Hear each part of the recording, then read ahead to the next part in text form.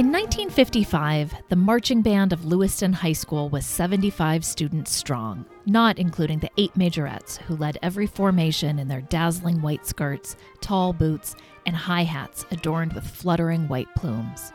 With confidence born of daily rehearsal, the young musicians stepped lively, their heavy blue gabardine jackets snugly belted and sashed in white. In a tightly synchronized pattern, the group moved as one with near military precision across the field at halftime against their rivals, Auburn's Edward Little High School. On Memorial Day, they paraded past the storefronts on Lisbon Street, playing classic marches by John Philip Sousa and famed Maine composer R.B. Hall, whose Veni Vidi Vici was a crowd favorite. Lewiston was booming in 1955. Set along the Androscoggin River, the city was the industrial heart of Maine, producing textiles, leather goods, cigars, brooms, and automobile bodies in its great brick mills. A cluster of 5-story industrial buildings lined the riverbank below the dam, and the tiny panes of their mullioned windows flashed in the sun. After a century of steady growth, the city was now the state's second largest, boasting 15 churches, 2 hospitals, 2 colleges, and a populace that drew from 20 nationalities. Overwhelmingly, however, the city was made up of working-class French Canadians who had begun arriving in the 1850s. More than 100 years later, many in the community still spoke French. Le Messager, Lewiston's French-language daily newspaper, was celebrating its 75th year of publication, and the public library kept more than 7,000 French titles in circulation. The Basilica of Saints Peter and Paul, Maine's largest Catholic church, continued to bring in its priests from Quebec. What brought the town together were the values of industry, patriotism, and civic pride. The Lewiston Band Boosters, the group of mothers charged with fundraising for the grammar school and high school bands, felt this deeply. They intended to support all music students, regardless of their ability to pay for instruments, uniforms, and travel to the state competition. In a working-class town, the need was great. And so the Lewiston Band Boosters made a cookbook.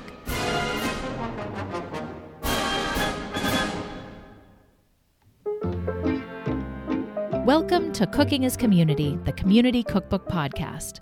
I'm Mrs. Carl Schatz, a.k.a. Margaret Hathaway, food writer, goat farmer, and mom of 3.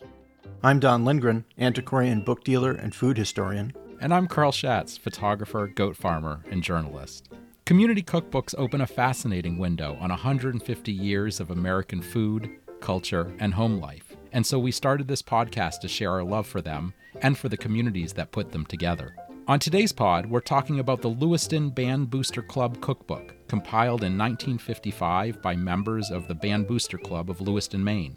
This cookbook has some really cool features. All the recipes, artwork, and even the ads were all done by hand, and we know by whose hand as well. We'll talk to Kobe Cohen, who was a senior at Lewiston High School in 1955, played saxophone in the band, and was the chairman of the Student Advertising Committee for the cookbook.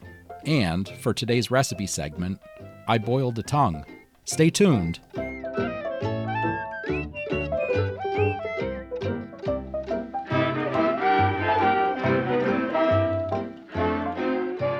Don, do you want to describe the book?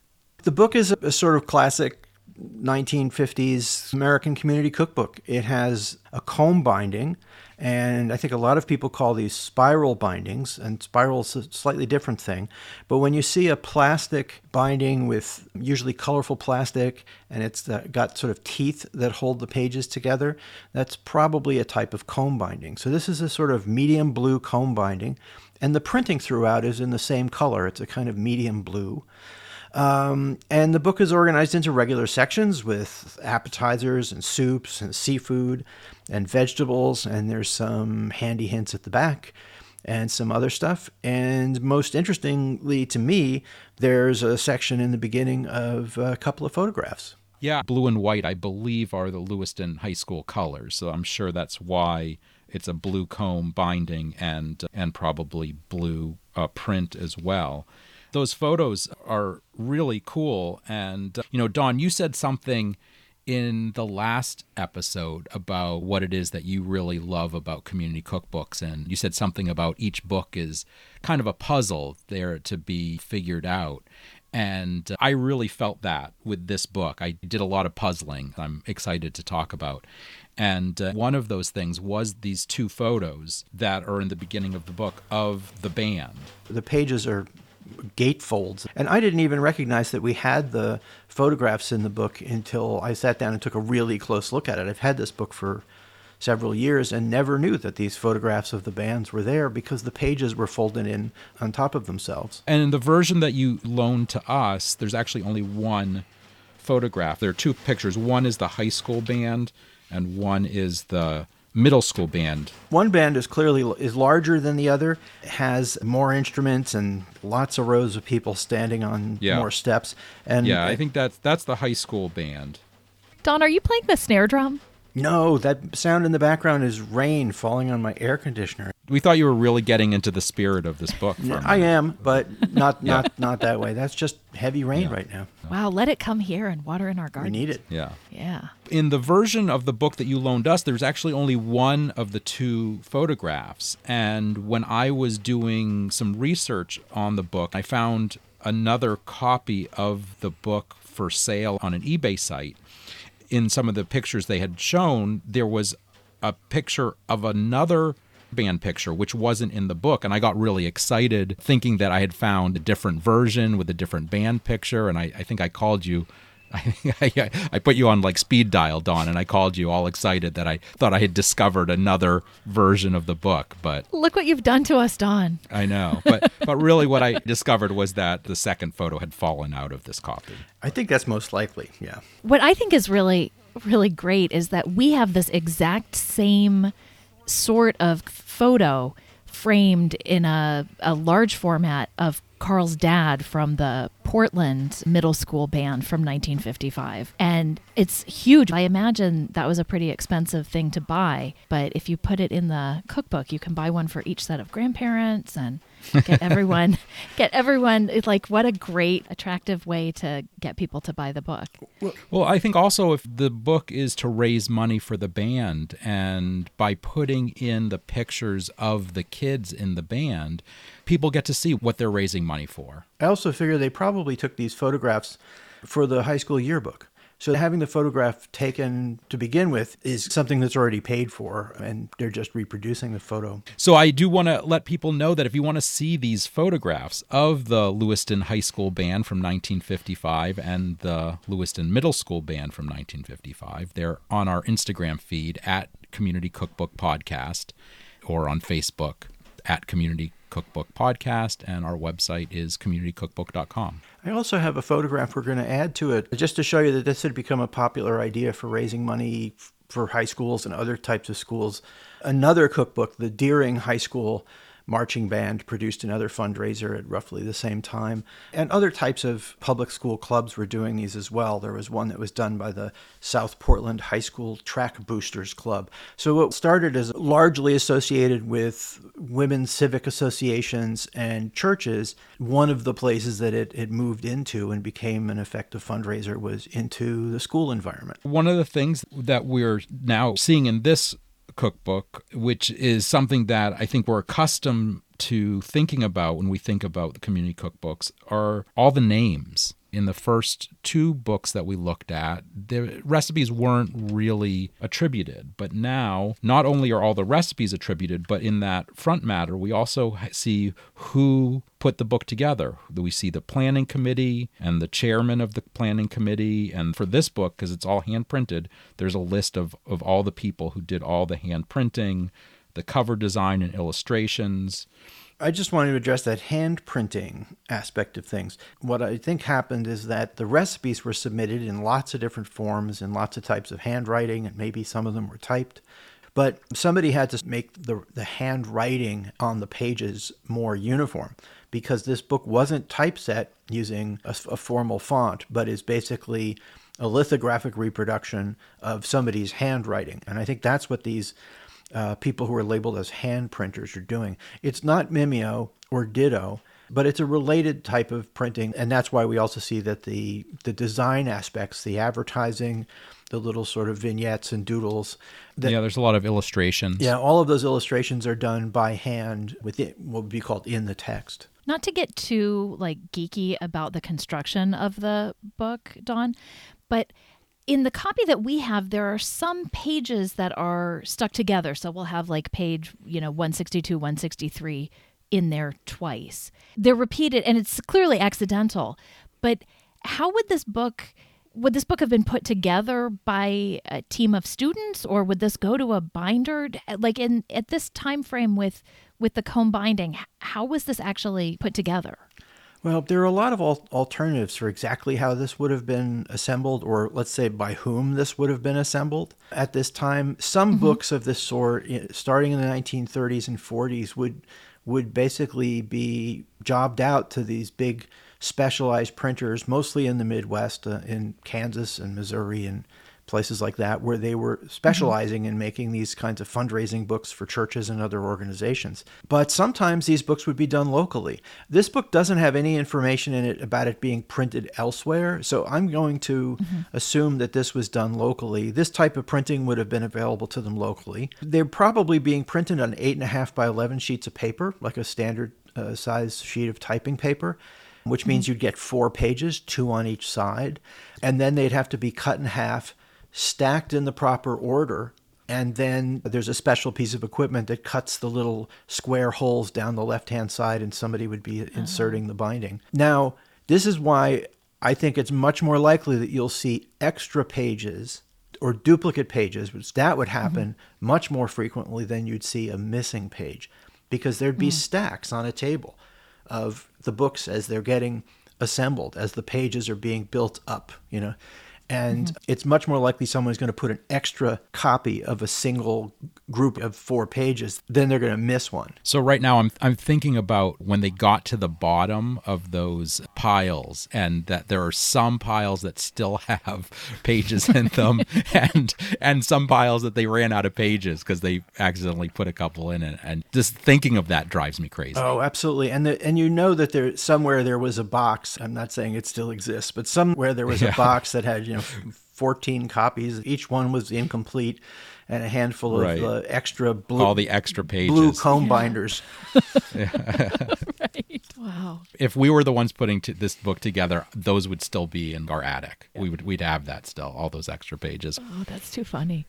So, Mrs. Carl Schatz, do you want to address the attributions in this cookbook? Well, so most of the people are listed as Mrs. and then male name after it. So they're listed by their husband's name. Yeah. So the planning committee chairman was Mrs. Leonard Moore, aided by Mrs. Jack Berman, Mrs. Wallace Hart, there's a Shirley, Mrs. Shirley Webster, Mrs. William Cohen. Oh, Mrs. William Cohen, whose son we will be talking to, right? Yes.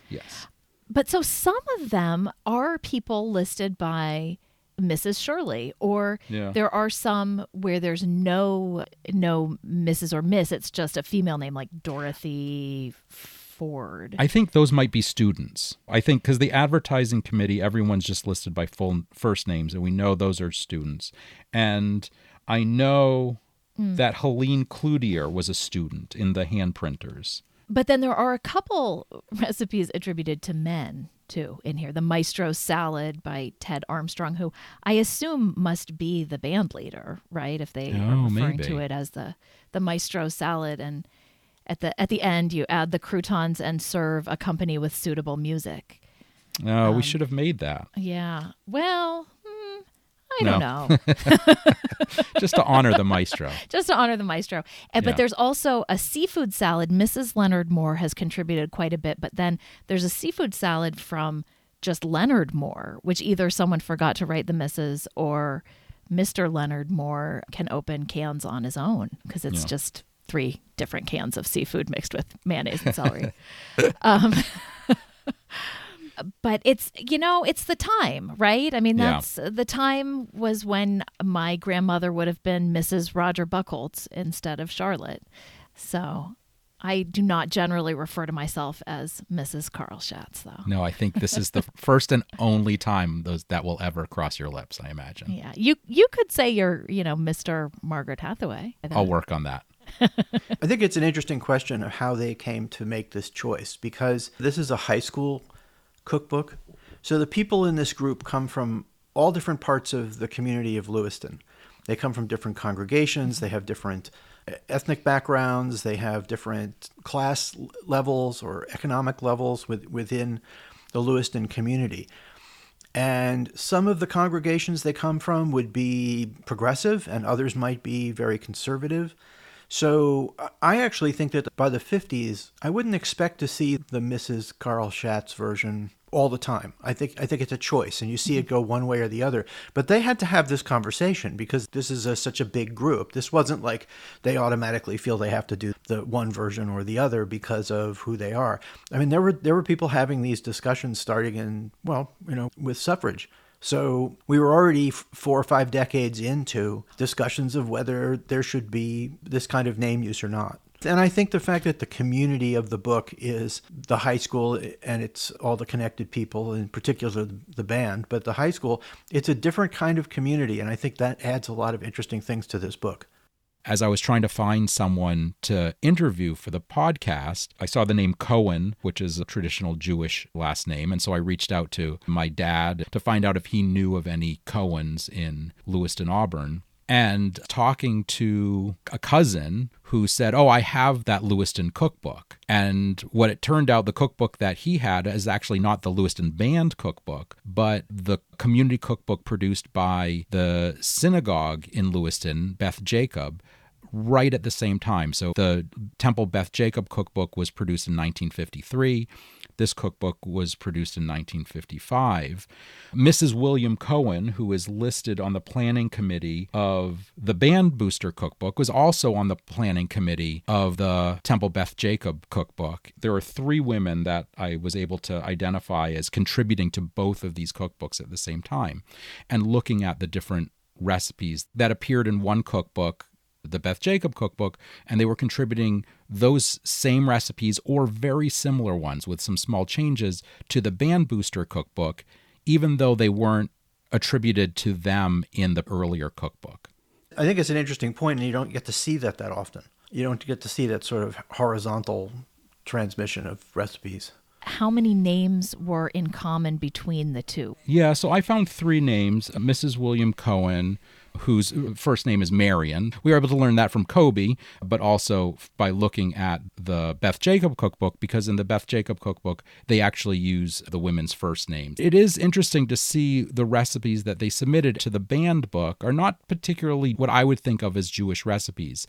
One recipe that Marion Cohen did contribute, which is a tongue with raisin sauce, is something that I remember my grandmother making when I was growing up.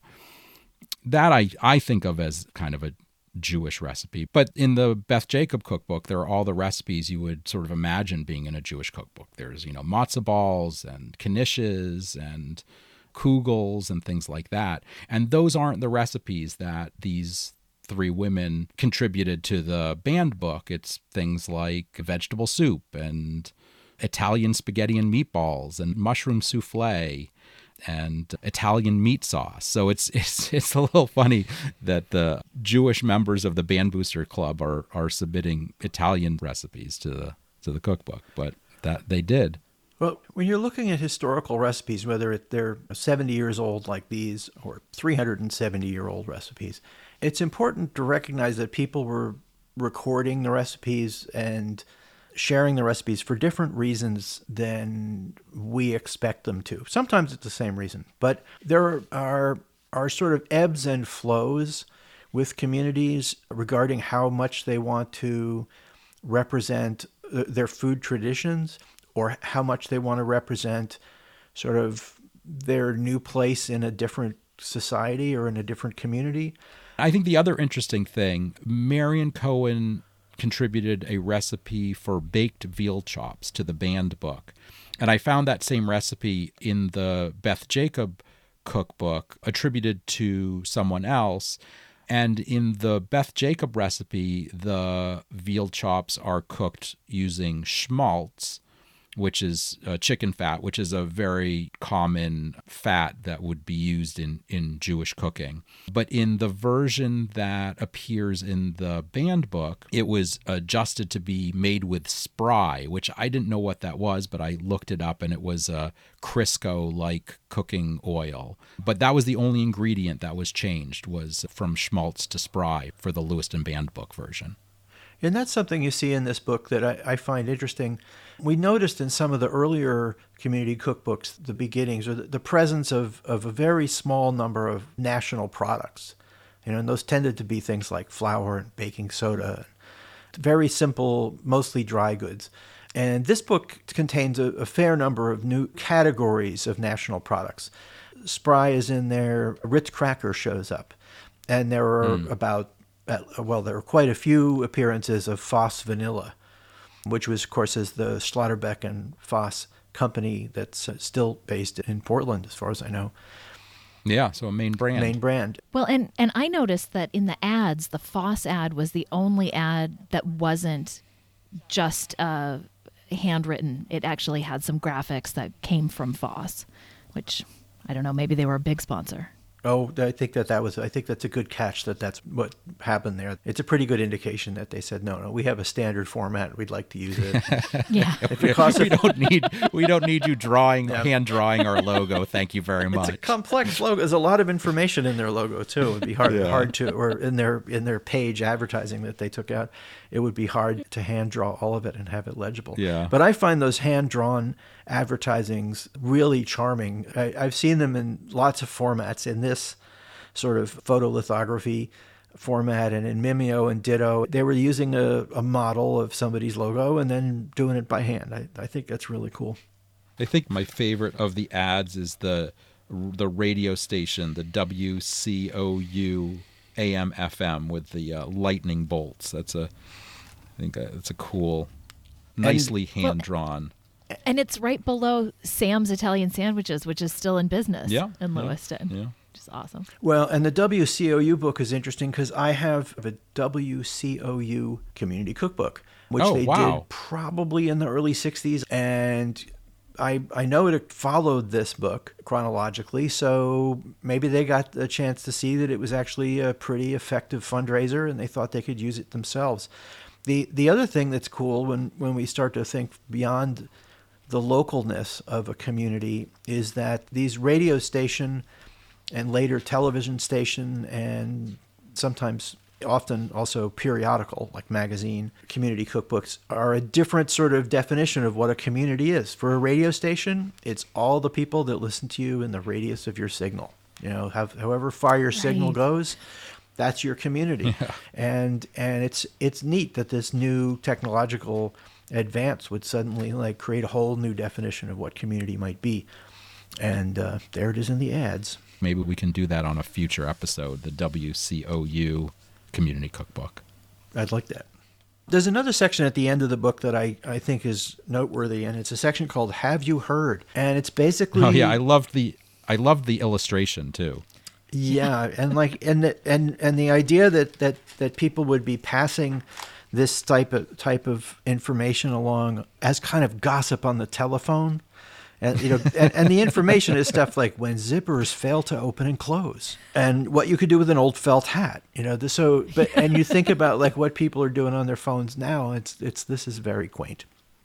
Well, and this is very similar to the miscellaneous section that we saw in Fish, Flesh, and Fowl, and I think there were these kinds of instructions in the Orono cookbook too, where it's sort of those helpful hints for the home. Yeah, this is a classic part of the historical cookbook going back hundreds and hundreds of years, that household recipes, also occasionally veterinary recipes, medical recipes, and other sorts of useful things would be in the book along with the culinary recipes. So that's what we're seeing. This part isn't a puzzle, but one of the things that makes this book neat to me is that it's kind of got one foot in the old world and one foot in the new, both in the way the recipes are done and the types of ingredients we see and the way they put them together, but also in sections like Have You Heard? These sorts of household tips don't last very much longer inside of a cookbook. You don't see it too much after the 1950s. And they're tied to the time too, because it's no longer cures for what was cures for chilblains. For chilblains, right? Yeah. But it's gluing a paper plate to the bottom of that paint can to get rid of the messy newspapers. Which means that there are paper plates and paint cans. It's things that are connected more to nail polish. Things like that are connected to when this cookbook was produced. My absolute favorite of these helpful hints is if dogs prowl across your seed beds, stamp a few mothballs into the ground around your favorite flower beds. It conjures so much. That might violate organic standards. I'm not sure.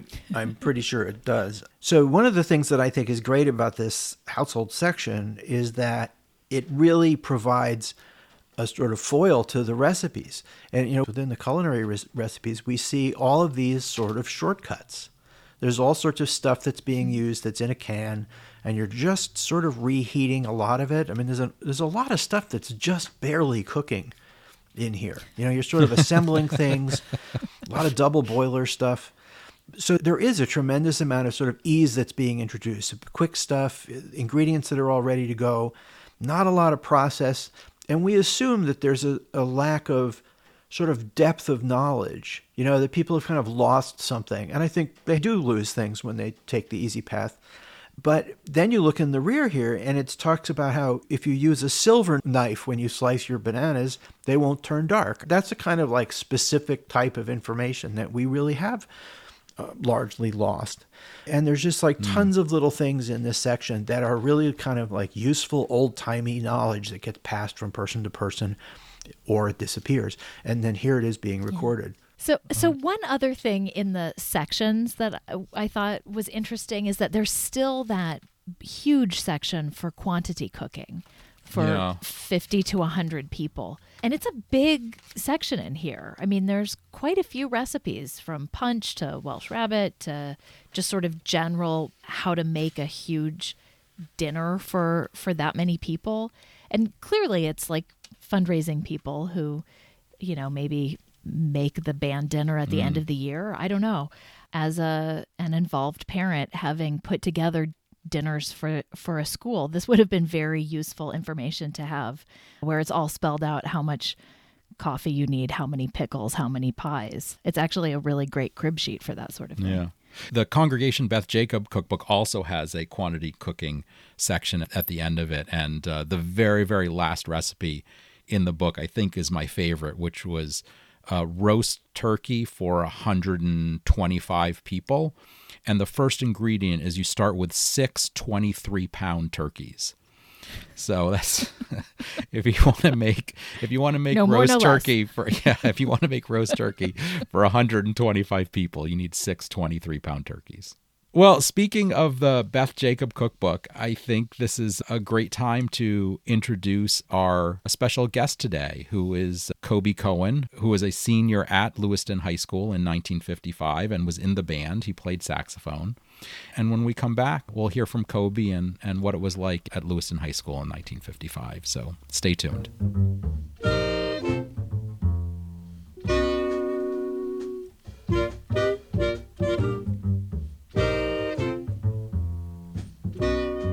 Kobe Cohen was a senior at Lewiston High School in 1955 and played saxophone in the band.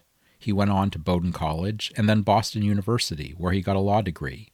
In college, he was a soloist in the Glee Club and toured Europe and even performed in a USO show. He returned to Maine and served as an assistant attorney general for 5 years. He left Maine to pursue an acting career in New York, eventually relocating to California to practice law, and then to Oklahoma City, where he lives today.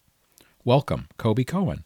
I remember that our meeting came about because you were interested in cookbooks. Well, so that's what this podcast is about. We're doing a podcast about community cookbooks. And the specific cookbook that we're talking about in this episode of the podcast is the Lewiston Band Booster cookbook. In 1955, the Lewiston Band Boosters put together a community cookbook, and your mom, Marion Cohen, was on the planning committee. I remember her. Yeah, you remember her. Yeah. So but I don't remember the cookbook. She was on the planning committee, and Yeah, as her name is listed as Mrs. William Cohen, William. That's right. Yep, and correct. you're listed as the chairman of the advertising committee. I think in high school you Great. went by the name James Cohen. Is that right? That's Yeah. correct. So James Cohen. That still is my Wow. name. I just added Kobe to it. So James Cohen is listed as the chairman of the advertising committee in the cookbook. But Yeah, that you means don't remember selling any no, ads. never. Yeah. I'm not a salesman, and so I don't know how So I could have ever so done how that. do you think your mother just kind of volunteered you for that thing, or I'm sure that's true. yeah, because you have no memory of working on a No, cookbook with your mom. not at No. all.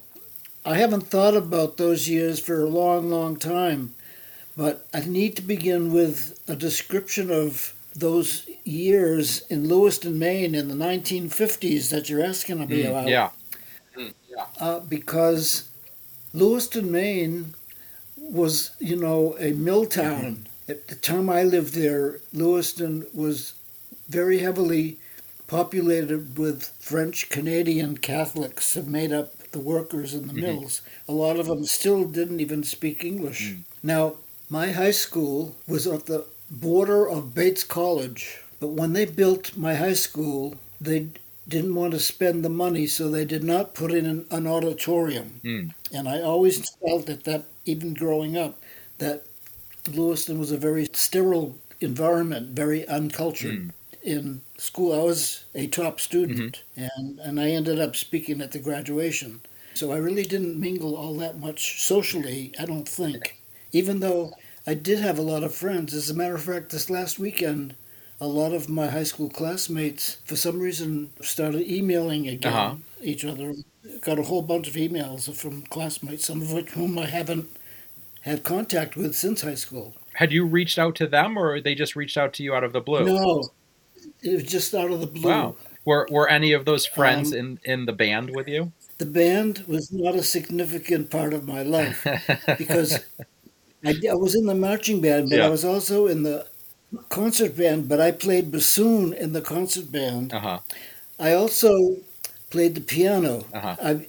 At one concert, I was the piano soloist for the American in Paris, the Gershwin Oh thing wow. piece. Yeah. But the marching band, I don't know why I was in the marching band, except unless it was just to avoid having physical education, because I did not. Anybody who was in the band did not have to go to gym. I don't even know where the gym might have been because we didn't have an auditorium, so I don't know if we had a gym. Now, your mom also was involved in another community cookbook that we were looking at, which was for the That temple, the cookbook Beth I know Jacob. because I have that cookbook, and I used to use it. You The have, Sisterhood. yeah, the Sisterhood cookbook from Beth Jacob. Yeah, Yeah. that's right. Yeah. Because your mom contributed a number of recipes to that cookbook as well. She was the editor. Oh, she was the She editor. put that. Uh-huh. Yeah, she put out two of those cookbooks. Uh-huh. So was volunteering for fundraising projects something that she did a lot of, or do you think cookbooks was something she was interested in? She cooked. Mm-hmm. As a matter of fact, you reminded me that because in the 1950s I also was bar mitzvahed, and she was the caterer Oh. for two parties that they had a party for adults at the house Mm-hmm. and a party for the kids in the synagogue, and she did all the cooking for. I mean, she used to put out banquets, so she catered a lot of stuff. She catered when I was working in Maine after law school. I had a party at the house I was renting in Augusta because I was working for the state, and she catered that party for me for all the staff of the Attorney General's office. Uh-huh. I decided to have a party, and she made all the food for it. It was very Wow, that's amazing. interesting. You mentioned to me that when you left Maine, part of it was you came out as a gay man. Is that correct? Was that before or after you left Maine? Well, that's why I left Maine. Yeah. This was the 60s now. Mm, After graduating from law school, I realized I was gay. mm, And so the whole time that I was working for the state of Maine, I was in the closet mm-hmm, and fearful of geting found out. mm. So that's why I left Maine. And so you left Maine to go to New York in part because you were... I wanted to live my life as me. Yeah. I learned to live my life freely Yeah. with everybody I met. And this was still in the 70s, so it was before everything changed. Right. How did your parents handle... My parents nothing. They never knew anything about my life. Oh, they didn't? You never came out to your parents? No. Nope. Just my sisters. Mm-hmm. My father, I don't think he understood anything about it. I have no idea what he thought about it. But he was, he was a musician before he became a lawyer. And he was he played in a band. I don't know what kind of life. This was about 20s or 30s, 1920s. Yeah. So your dad was a musician too? Yeah. It was his saxophone that I played. Oh, wow. My sister played a horn also, but it belonged to the school. She never owned it. Yeah. So she never played it afterwards. Yeah. It was just for the school. Maybe that's why your mom was involved in the Booster Cookbook, because that's what they were raising money for, was to buy instruments so that the kids would have instruments. I see. That's possible. Yeah, because that's what the band boosters, they were raising money so that there could be instruments and uniforms and the kids could travel to competitions. Did you ever travel to any? Do you remember ever traveling? I don't remember any competitions. No. I never traveled anywhere. No, but what about for football games? If you were in the marching band, do you remember doing that? I don't remember ever going anywhere. I don't know. Yeah. You've really blocked out the band memories. Well, Kobe, this has been really fun talking to you. It's really fun, and thank you for being here today. You're welcome. My pleasure. And now, a word from our sponsor, the Maine Bicentennial Community Cookbook.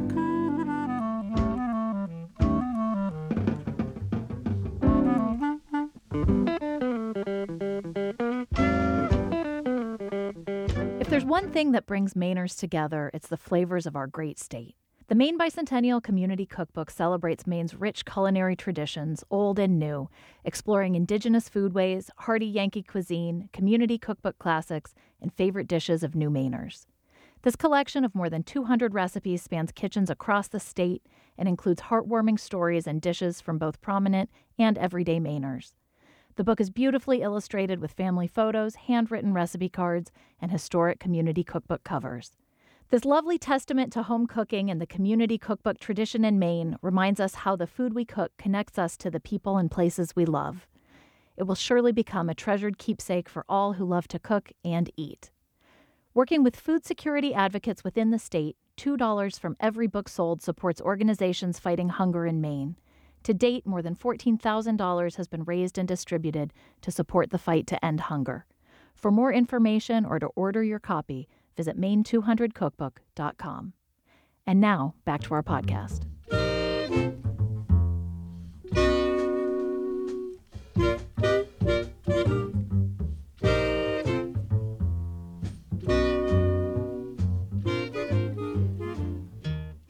Welcome back, everyone. So, as I mentioned earlier, I made Marion Cohen's tongue with raisin sauce recipe. This is a recipe that, I thought it was the same as my grandmother's recipe. My grandmother made more of a sweet and sour tongue with raisin sauce, but for every Jewish holiday, we had tongue with raisin sauce. And so I wanted to make this both to honor our special guest today, but also to honor my traditions of eating tongue. And we just happened to have a cow tongue in the freezer.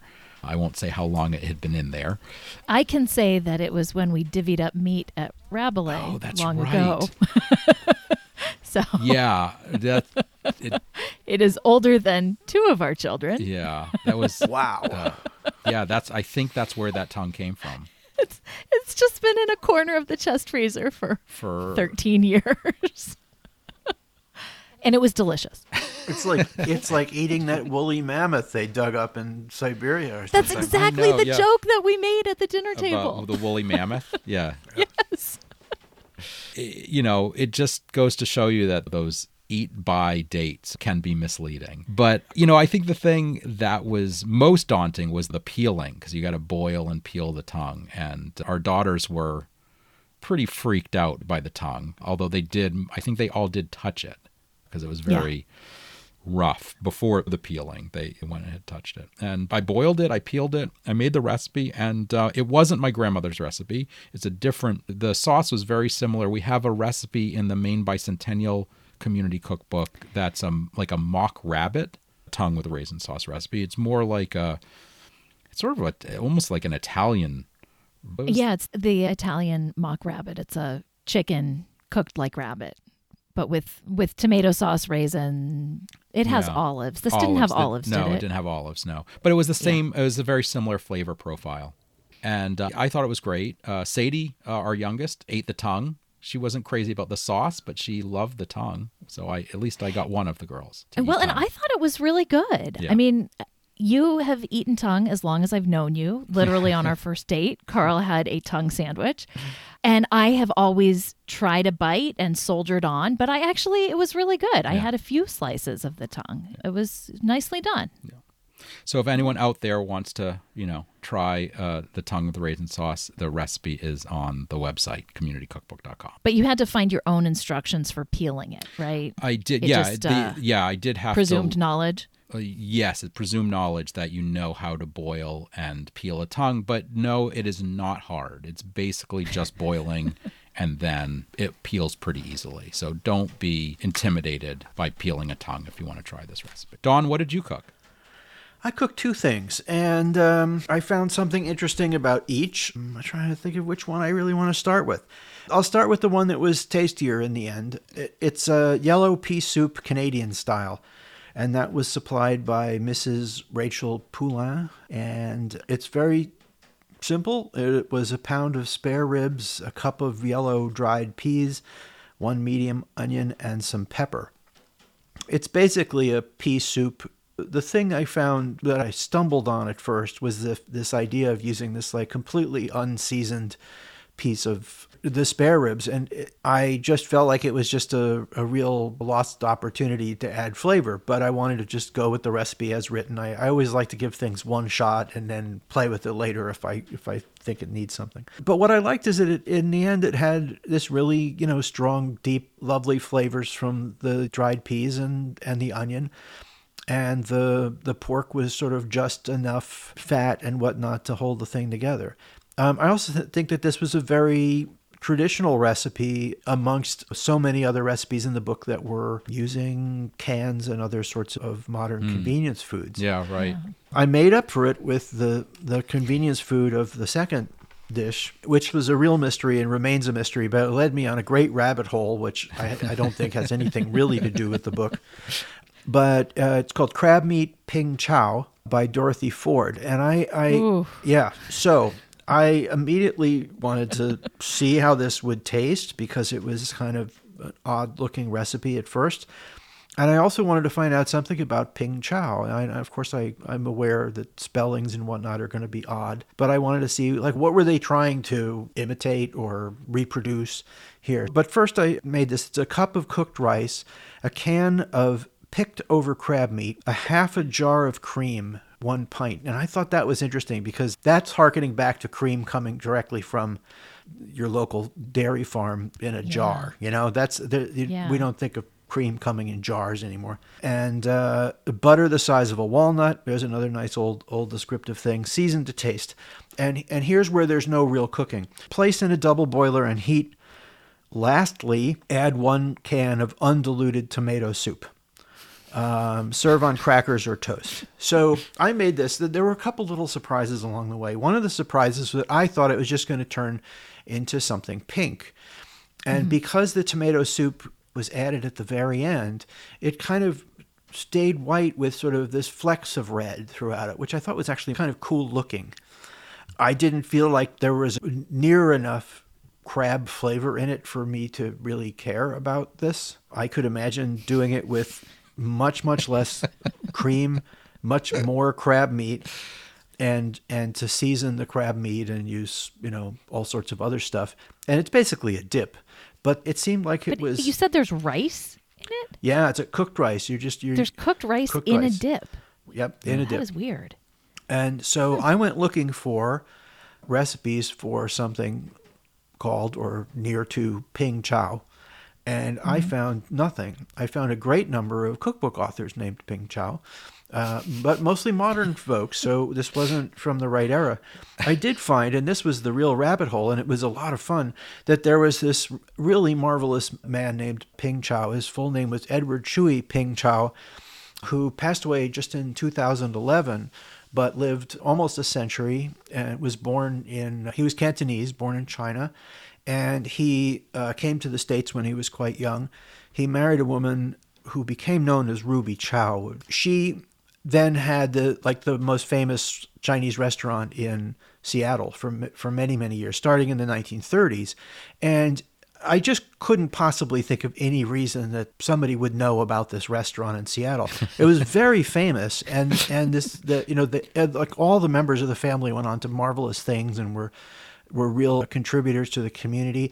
And there's one really crazy fun little fact, which is that Ruby Chow's nephew was Bruce Lee. And when Bruce Lee came to live with them, when he was a kid, before he had done any professional martial arts stuff, he lived in their home and he worked in the restaurant for them. So it led me on a fascinating little story. It has really nothing to do with the book. But, there was nothing I could find about Ping Chow as a dish. So I was stumped.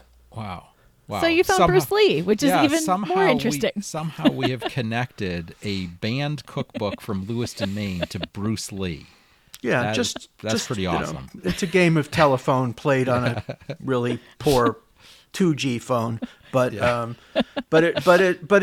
does show you that the research or just like investigating these books, it always leads you to interesting new little things, whether you can so fun. Make the real connection or not. This book was a lot of fun. Yep, I wouldn't make crab meat Ping Chow again, but it was worth making because of the story it led me to. Yeah, that's wild.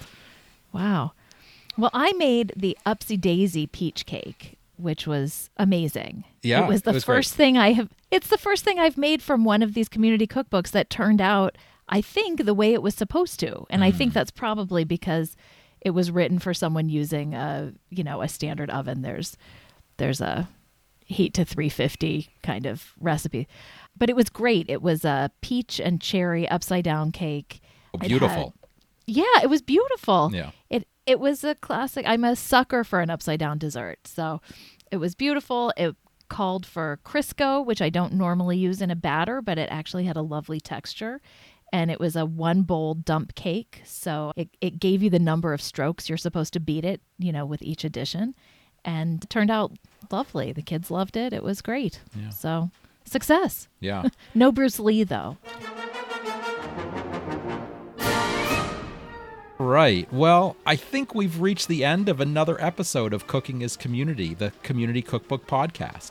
Thank you so much for joining us today, and a special thanks to Kobe Cohen for sharing his experiences growing up in Lewiston. The music that we're going out on today is Maine composer Robert Brown Hall's Veni Vidi Vici March, a longtime favorite of Maine marching bands, performed by the United States Air Force Band.